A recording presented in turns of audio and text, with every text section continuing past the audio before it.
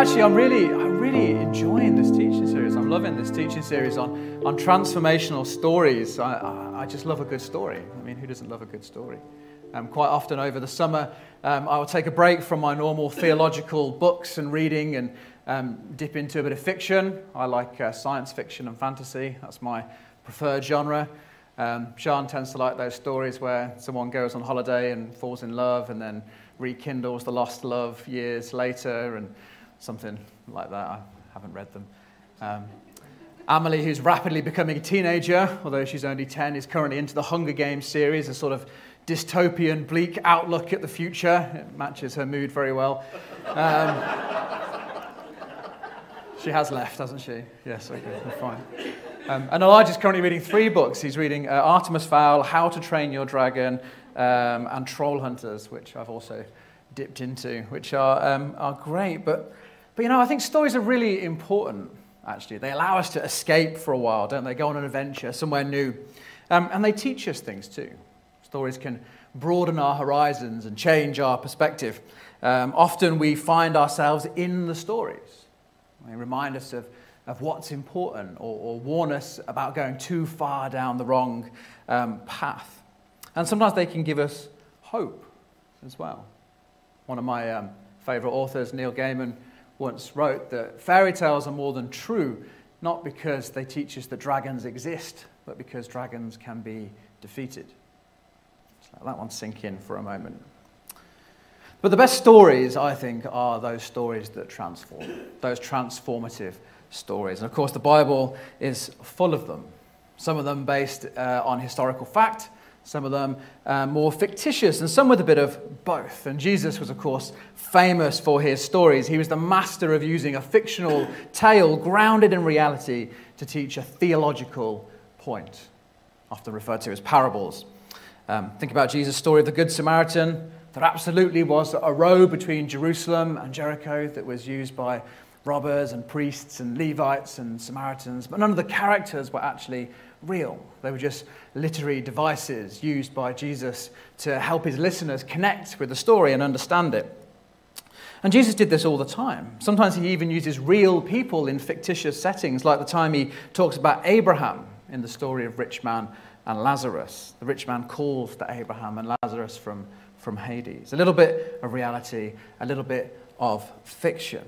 And I think today's story is very similar to that. It's a fictional story grounded in reality, but with a really, really important message.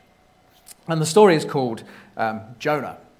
And if you went to Sunday school, you may have just added "and the whale" in your head, which is fine, but in our Bibles, it's just called Jonah. And it's in the Old Testament, in the book of 12, or the Minor Prophets. And if you do have your Bibles with you, please feel free to look that up. It's a little bit dark. Can we turn on the lights, Dan?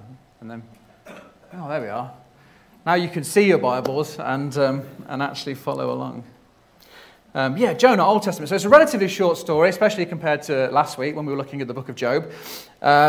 Just 4 chapters, but a fascinating story nonetheless. And if you're not familiar with it, or maybe you haven't read it since your Sunday school days, let me try and give you a quick overview of the story before I dig into some of the details. Are you sitting comfortably?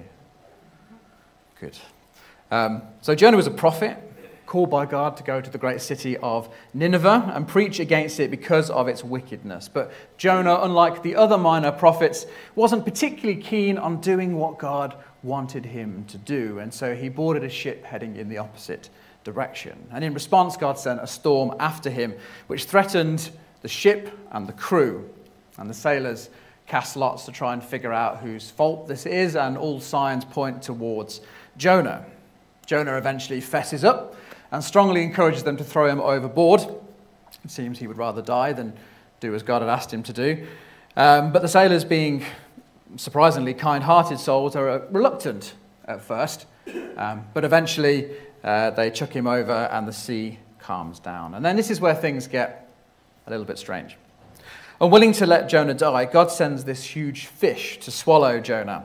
And he keeps him inside the fish for 3 days and 3 nights, which is quite a long time to be in a fish.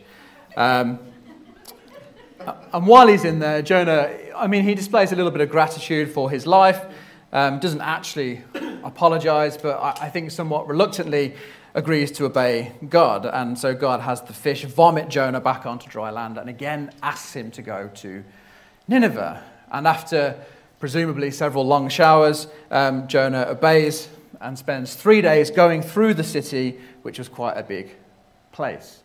And while he's there, he preaches the weakest sermon that anyone has ever preached, ever. It's only 5 words in the Hebrew language.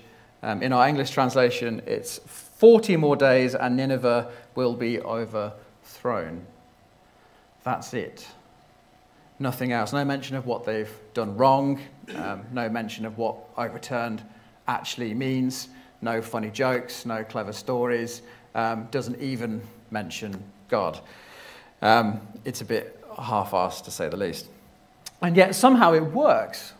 People turn to God, the king repents, and he issues a decree that everybody, including the animals, should fast and be covered in sackcloth in the hope that God will change his mind. And he does. And that would seem like a really good place to finish the story. That's like a happy ending, right? But you see, there's one more chapter to the story, chapter 4. And it turns out that Jonah wasn't very happy about God saving the Ninevites.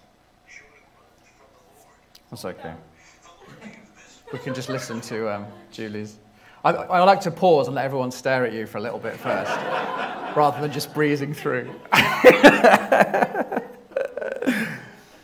Yeah, Jonah's not happy. He's not happy that God has saved the Ninevites. Maybe he felt that God was somehow undermining his prophetic message. And so he sort of turns into this teenager and he says, oh, I wish I was dead. Not teenagers like we've got in this church, because they're obviously awesome. But God says, well, Jonah, is it right for you to be angry? And Jonah's not listening. He stomps out of the city and he sets up camp to see what God does, perhaps hoping that his mood will somehow encourage God to do the right thing and destroy the city. But instead, God creates this leafy plant over Jonah to provide him with a bit of shade, which cheers him up a little bit. But then the following morning, God sends a worm to eat the plant and a scorching east wind, at which point Jonah completely loses it. Like, he just goes mental. And again, God says, is it right for you to be angry? And Jonah stamps his feet and he says, it is! I'm so angry, I wish I was dead! Which is literally what it says, chapter 4, verse 9. But God has the final word in this story. And he says, Jonah, you're so concerned about this plant that you didn't help feed or grow or tend. Why should I not be concerned for Nineveh, in which there are 120,000 people and many, many animals? And that's it. That's how the story ends. We don't get to hear Jonah's response. We don't even get to see what happens to the city. We're just left with this haunting question. Should I not be concerned? And so what's this story about? What's it telling us? If I think back to my Sunday school days, the message I got was something like, you better do what God says or you might get swallowed by a fish. Which is sort of terrifying, isn't it, when you think about it? No offense to my Sunday school teachers. I'm sure they did a better job than that. I probably just wasn't paying attention.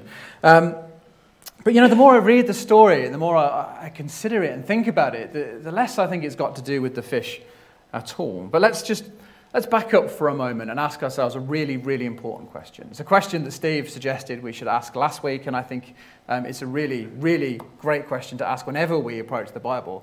And that is, what sort of a book or what sort of a story is this?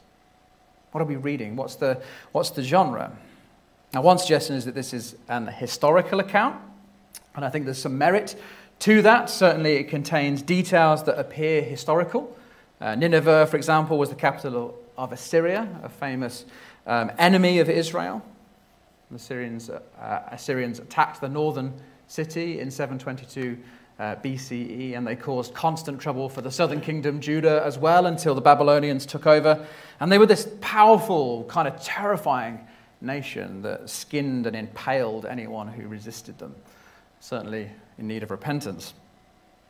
And Jonah too, it seems, was a real person. At least he's mentioned in one other place in the Bible, which is 2 Kings 14, where we read about Jeroboam II, this horrendous king of Israel. It says in verse 25, he, that's Jeroboam, was the one who restored the boundaries of Israel from Lo Hamath to the Dead Sea, in accordance with the word of the Lord, and the God of Israel, spoken through his servant Jonah, son of Amittai.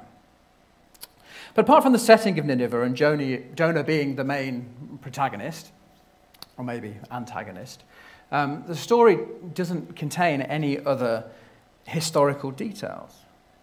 And it's possible that the author of Jonah, who we don't know, we've no idea who wrote this book, was simply using this obscure prophet to tell his story.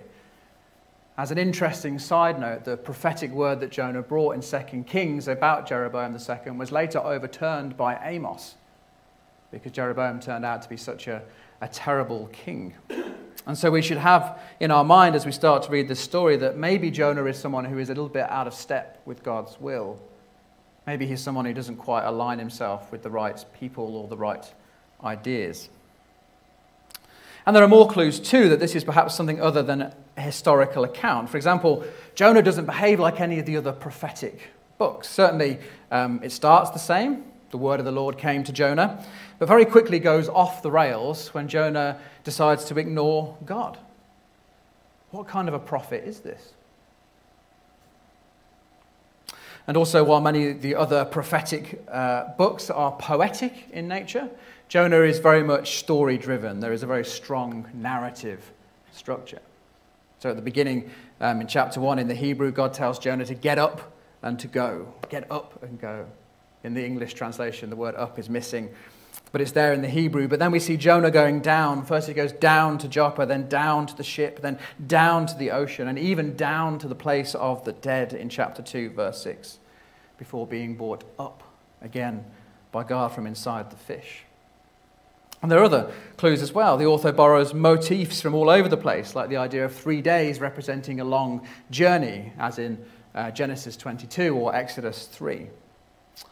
Or how chapter 2 is made up entirely from the Psalms. The whole chapter is completely plagiarized. It's an English teacher's nightmare. If you're bored later, you can try and work out where each verse comes from, but you've got bits of Psalm 5, 18, 26, 30, 31, 42, 50, 69, 88, 103, 116, 120, 142, and 143 in there. So good luck with that. And these clues, along with some others that unfortunately I haven't got time to go into this morning, but do talk to me afterwards, lead me to agree with those who suggest that this book is probably best viewed as satire. And if you're not familiar with satire, it essentially uses humor, irony, and exaggeration to expose or criticize the flaws in individuals or systems. And this book is so jam-packed full of humor, irony, and exaggeration. And again, I wish I had more time to get into it all with you today, but let me just give you a couple of examples. Firstly, we have this character Jonah, the disobedient prophet. In chapter 1, verse 9, we see that he says he worships the God of heaven who made the land and the sea, while at the same time trying to escape the God of heaven on the land and the sea. We have the pagan sailors who we might have expected to behave immorally that turn out to just be really great guys, doing all they can to save Jonah, being largely his fault. And even when Jonah says, throw me overboard, they're sent into this moral quandary where they end up praying for forgiveness and making vows to God. And then we have the king of Nineveh, this powerful, evil dictator taking off his robes and putting on sackcloth and covering himself in dust and even decreeing that the animals themselves should do the same. And you've got repentant donkeys and cows, you know, we're perhaps dealing with satire. And the thing is, nobody in this story, nobody does what's expected of them. Nobody does what they're expected to do. And that's exactly the point. Because the story is designed to make us uncomfortable. To make us uncomfortable so that we ask ourselves some difficult questions.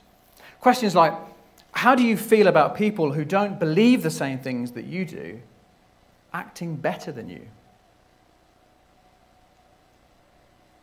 Like the sailors who saved Jonah's life.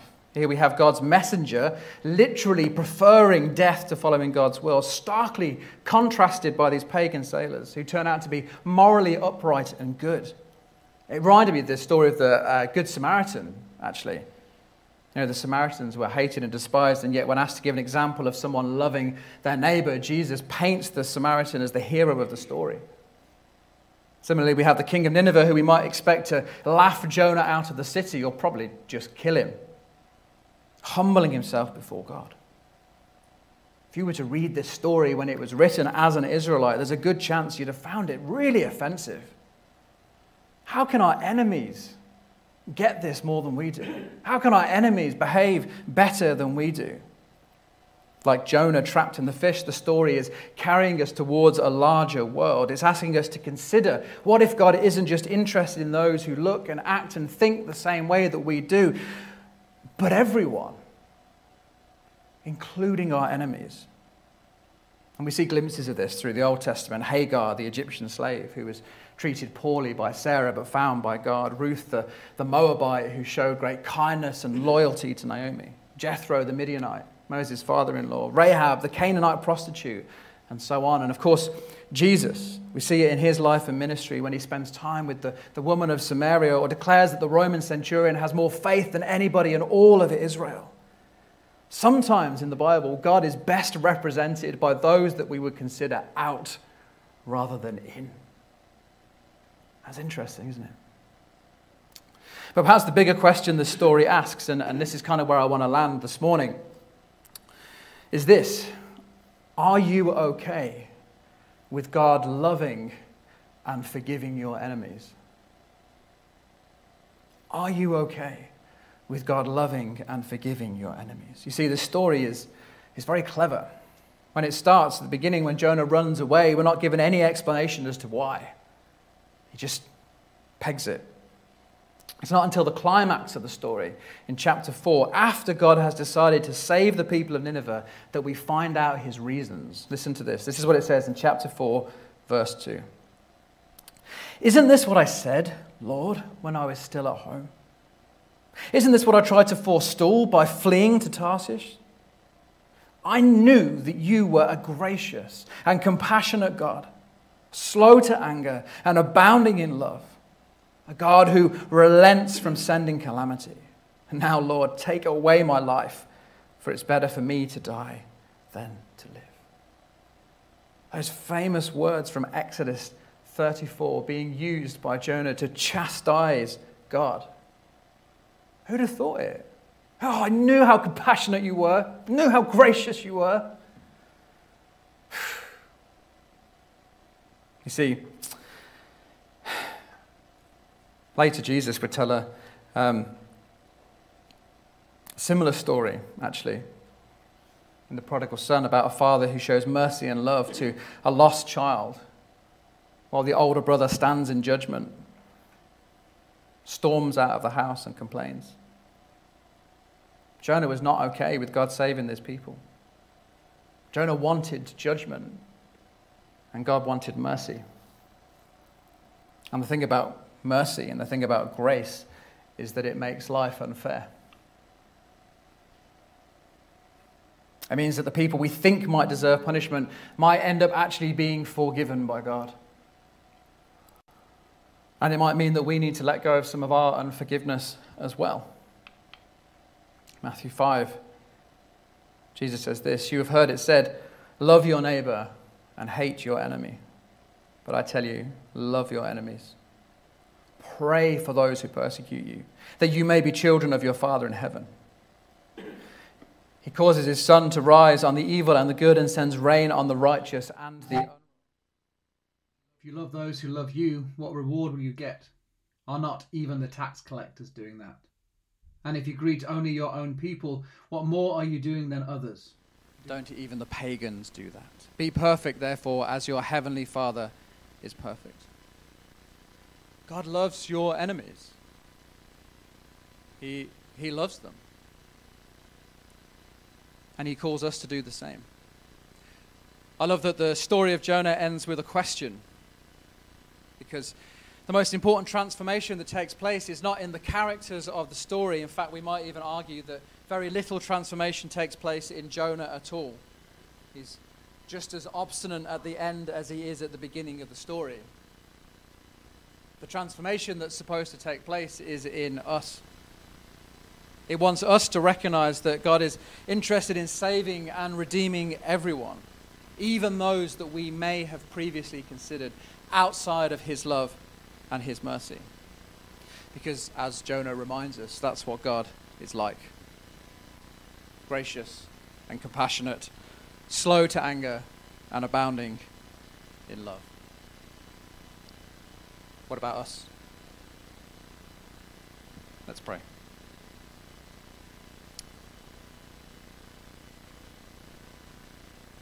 Heavenly Father, we thank you for your mercy and your grace, of which we are all recipients.